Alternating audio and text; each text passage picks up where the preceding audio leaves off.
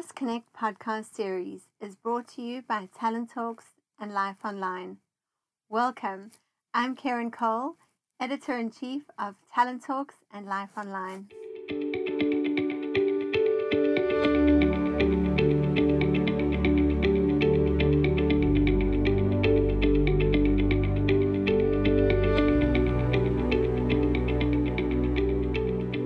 Welcome, everyone.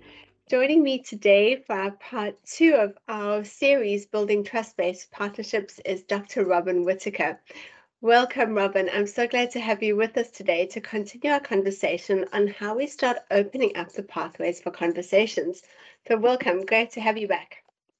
Thank you so much, Karen. Good to be here. Fantastic. So kicking off with looking at these opening pathways, where do we begin? What are the cornerstones to communication within trust-based partnerships? Thanks, Karen. So I think there are a couple. And the thing with trust-based partnerships, or trust, and the creation of environments within which trust can be built and within which relationships are attended to, and there's an intention to elevate the levels of trust, are that there needs to be a will, and the will often comes from a time of reflection and of self-reflection and of contemplation, and really stepping into what is it that I want and need, and how does that come about? How does that happen? It's very interesting. I find that really there's this big conversation around trust-based, whether it's trust-based philanthropy or trust-based business or purpose-orientated business. And it's been positioned as a debate. Do we or don't we have trust-based partnerships? My question would be, what the heck else do we want? How do you operate if you are not operating in a trust-based partnership? Do you want that? Who wants to be operating in an environment without trust? So if we want that, and if we spend enough time to really think through, how do we want our relationships to work? How do we want our business relationships to work? How do we want our social constructs to be designed? How do I want to live in the world? And I think that's fundamentally what it comes down to. So for me, the very first of the cornerstones for building trust-based partnership is coming to a point within oneself. And it's very individual. It can be facilitated at an organizational level to really think through collectively and reflect together, how do we want to operate? But for each person, there needs to be this period of, how do I want to operate? Do I want to live in trust, or do I want to live in certainty and power and control and fear? So the first cornerstone, I think, is very much the decision that we want to operate in trust. I want to operate in trust. And that then leads to thinking through, so how do I go about doing that? Because it's one thing to want, and then you are confronted with our world as it exists, which tends to be, as I said in the last podcast, very outcomes orientated, very driven, very externalized. And so if we have made the decision that we want to operate in trust-based environments, we then need to become quite intentional about how we create the space within which trust can grow. There are a number of things that can be done. So it's not that we just have to hope for the best. We want to live in trust and we're just going to hope for the best. We can actually put into place some structures or some conditions that allow for trust to grow. And as we mentioned before, it's a journey. So don't expect that you're going to put those conditions into place and next week your work environment or your partnership with your main supplier is going to be trust-filled.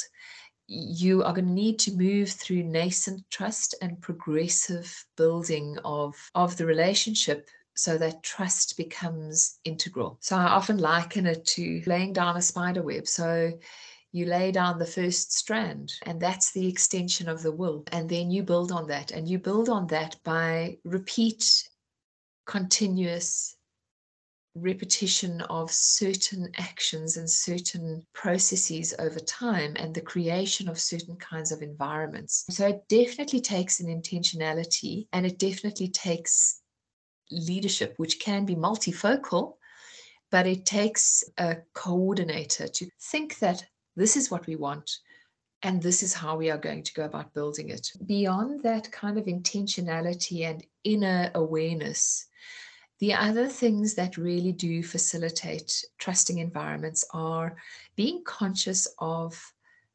relationship before work. So just flipping that paradigm that we often have that, well, we need to do some work together, we need to collaborate on a project, we need to achieve an outcome, and therefore we are going to develop this relationship and we are going to try and make it trusting because we have to deliver an outcome. Just flip that paradigm and actually place the relationship first. So develop the relationship because that is the creative site of all potential working together, so that we think about the work we do together is for the sake of strengthening the relationship rather than the relationship we have is for the sake of delivering on the work. So that's a key sort of mental shift. What happens when you focus on relationship first is that your ability to tolerate outcomes that are not perfect goes up, because you can see those outcomes as the opportunity to further build relationship, to practice forgiveness, to practice tolerance, to support learning, to have discussion, to have reflections together. And each of these things are things that strengthen.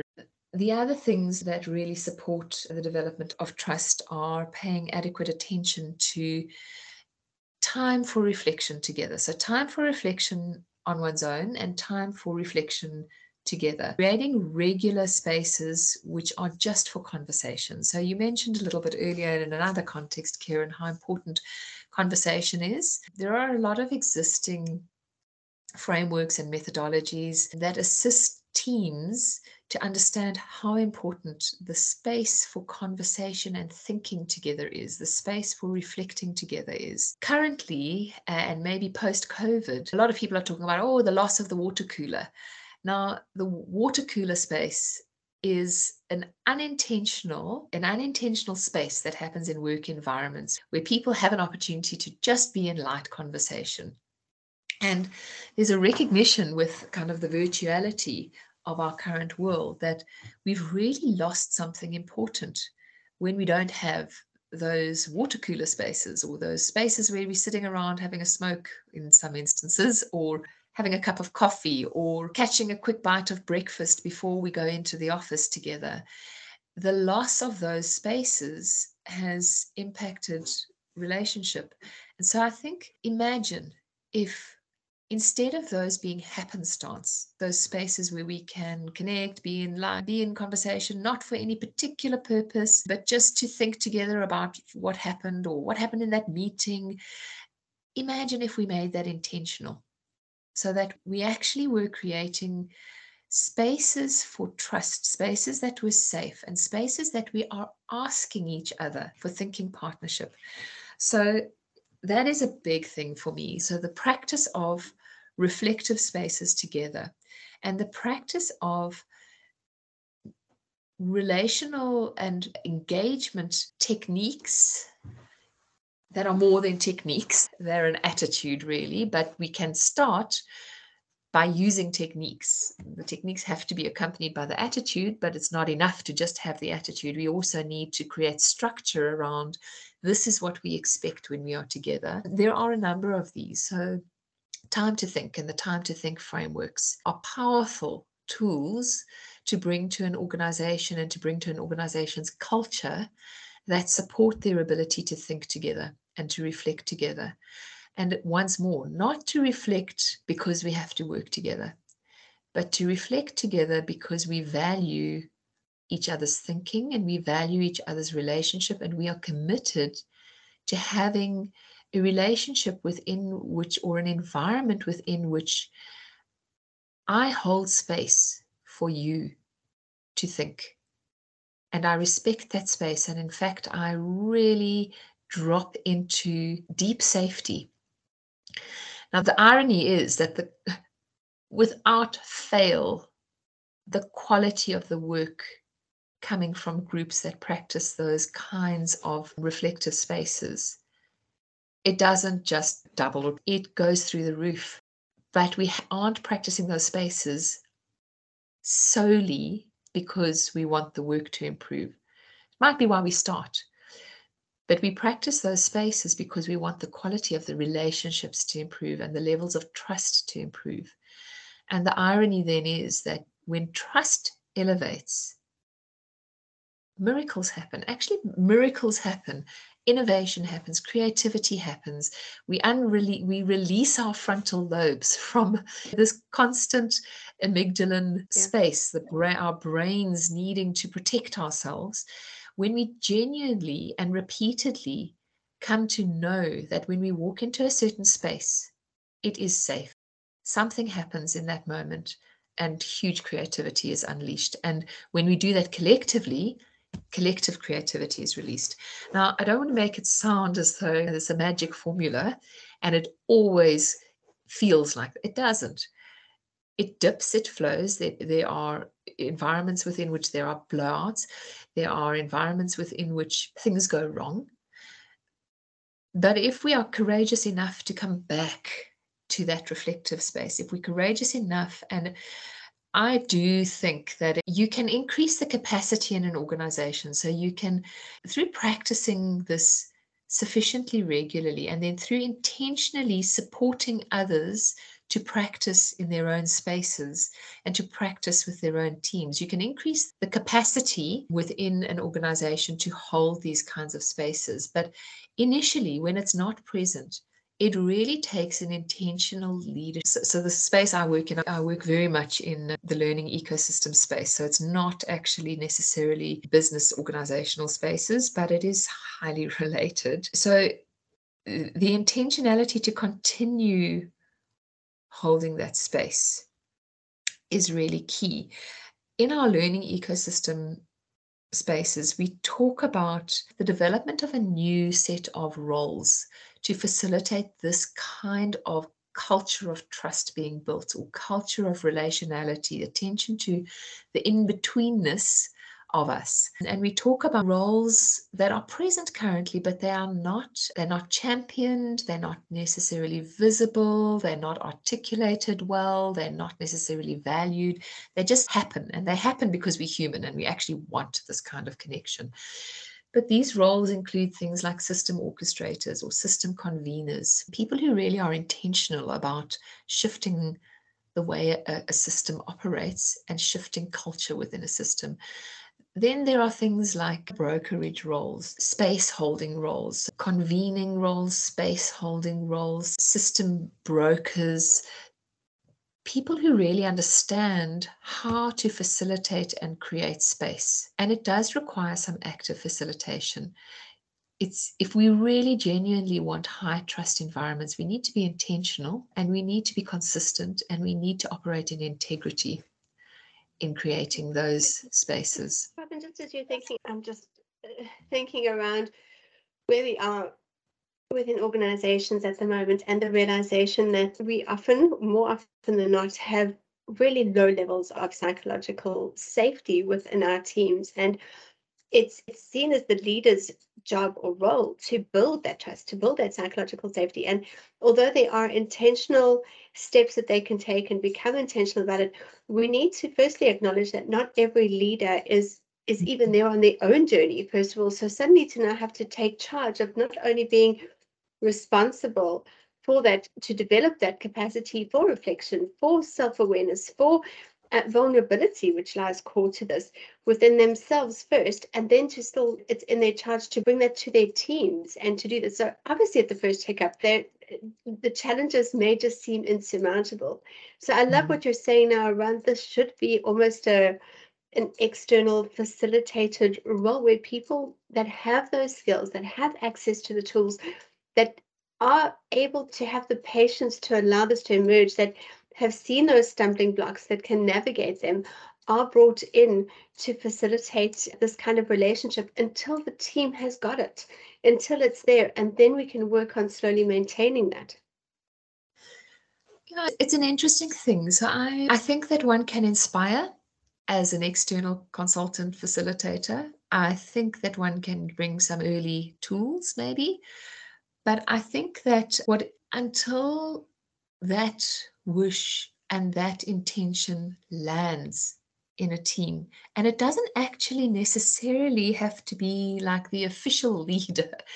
So sometimes, as you say, sometimes isn't the person who's currently in that role isn't that kind of person, or they don't want to take that role, but they can, for instance, be aware that it needs to be created, or that space needs to be created, and they could offer that leadership capacity, that leadership role. So the leadership role to facilitate an organization stepping into deep level, or deeper, let me put deeper, or better, higher levels of trust. It doesn't have to be the CEO, but it needs to be a team that's committed to the well-being of that team, and that is part of that team. So they maybe have support in this, but I'm just thinking about, I'm about to do the Time to Think facilitation course just because I use that work so much. So I use a lot of different modalities. That's one that I keep coming back to.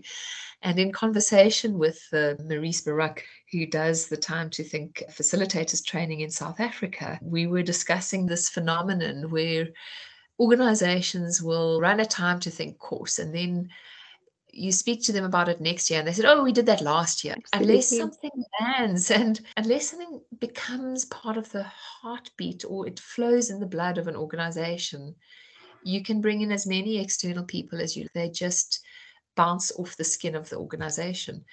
There needs to be something inside an organization where there is a will and a commitment to shift. So it really is culture shift, but culture shift can sound very daunting, whereas this is extremely human. Actually, people want to work this way. So the responsiveness, if you create just the tiniest spaces, the responsiveness to that is enormous, but they do need to be created, and they do need to be attended to. They do need to be loved and cared for. It's a An fundamentally human thing. intentional process. It needs to be an intentional process, and it doesn't need to be a process. Unfortunately, it also, so there's a thing about tools and models and processes. So tools are fantastic because they give us something practical. Our brains like practical things to work with, and it makes us feel a bit more in control. But a tool can never deliver an attitude. And the same with methods. So methods are fantastic because they allow us to have a process within which we can use those tools, and they allow us to go on a journey together, and we can move through that journey and we can feel contained within it.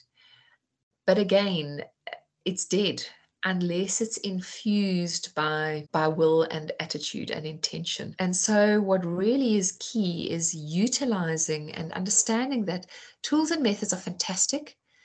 What specific tool and method is less important than the attitude and the intention that is infusing through their use, and that tools and methods only gain value if they are used as part of a process. And so the patience of process is key because some processes never end. Some Absolutely. of them, so we can't treat this issue around culture shift and trust and development of trust rich environments as a 2-year project or a workshop that we're going to do next week. We need to commit to the process, and we need to commit to loving the process and understanding that the process is the point. Process is the point. I love that. And I think it's so important what you're saying right now, because as we struggle with this, are we going to be hybrid? Are we returning to work? Are we remote? How do we structure our teams? Like you were saying, do we miss the water cooler conversations? What happens to those? I think we're putting far too much emphasis on the physical aspects in that environment and not spending enough time thinking about what is the essence behind that water cooler conversation.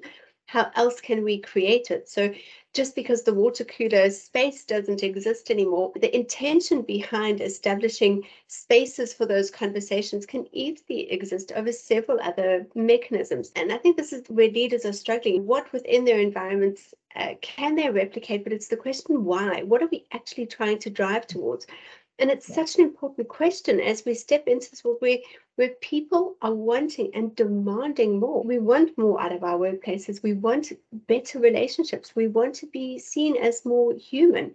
And what a fabulous time for organizations and leaders to start asking these questions around, how do I do that? How do I lead from a very human-centric position?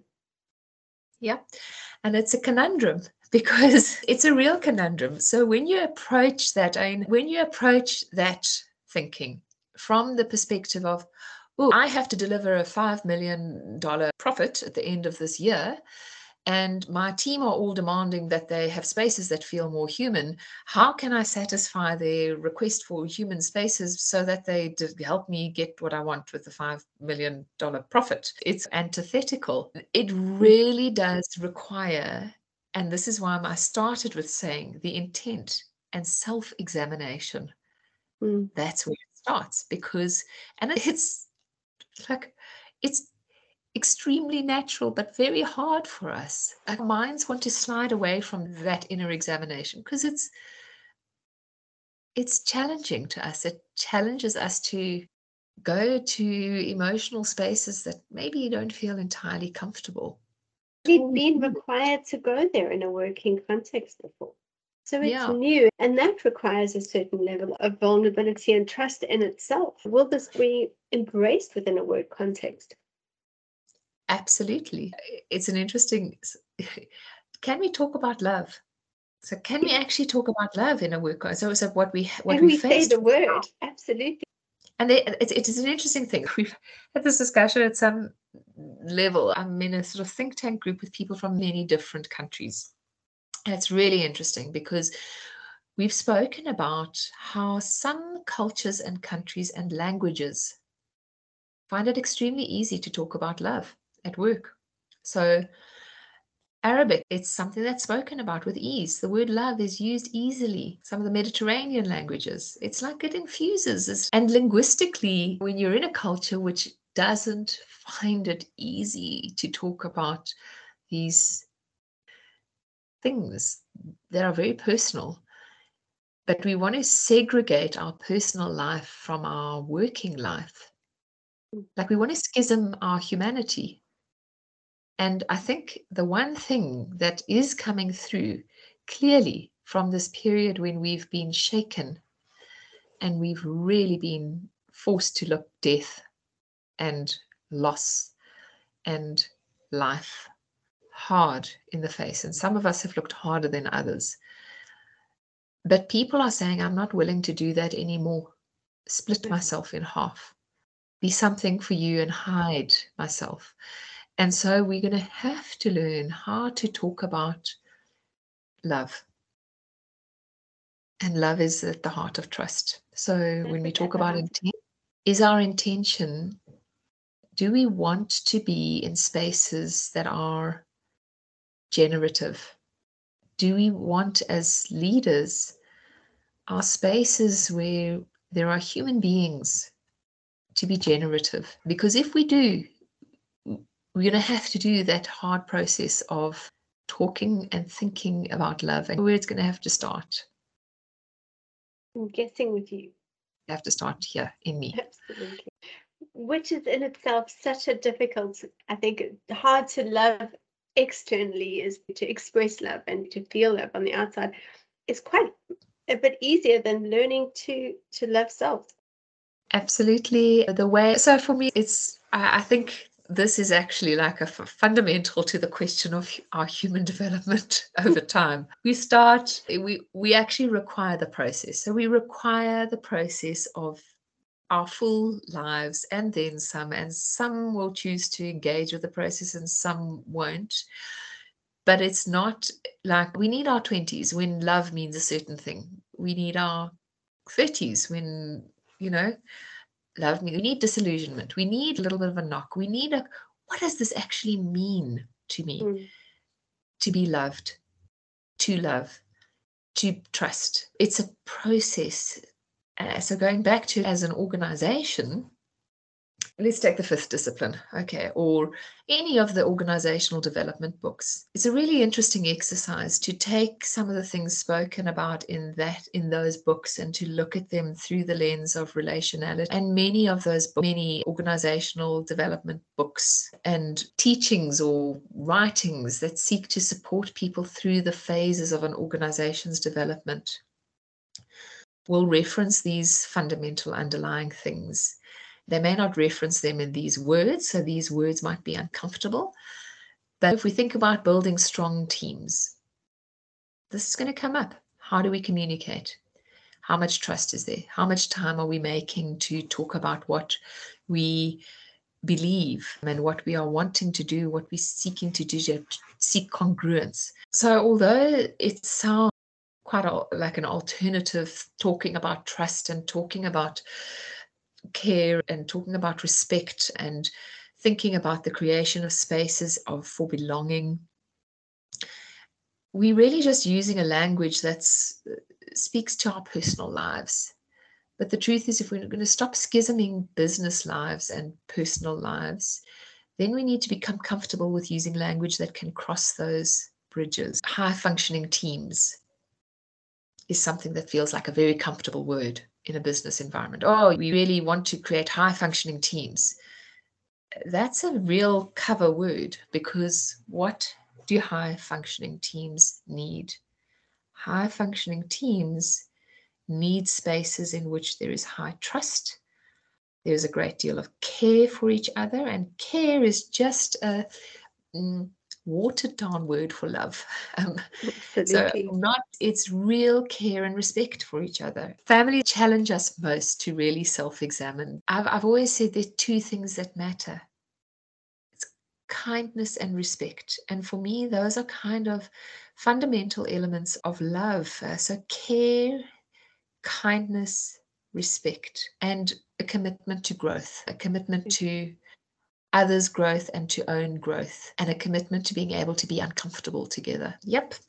Robin, I think that is fantastic, and I'm really sorry that we have to end there for the day, because I think this conversation could continue deep into the night. This is definitely a really meaty conversation, and I think so important in terms of how we actually bring, and essentially when we're speaking around leaders needing more empathy, and as you're saying, all of the harder terms, or the, I suppose, more palatable terms we're finding, at the heart of it, we're really just needing people to be able to show love at work, to bring that kindness aspect in with them, and that is the soft stuff that we're talking about really at the end of the day, isn't it? I think we think about soft stuff and hard stuff is different. Actually, the soft stuff is the hardest stuff. Very hard stuff. It's the hard stuff, and it's the human stuff. Robin, thank you so much. I've really enjoyed our time. I'm really looking forward to our next conversation. Thank you so much, Karen. Me too.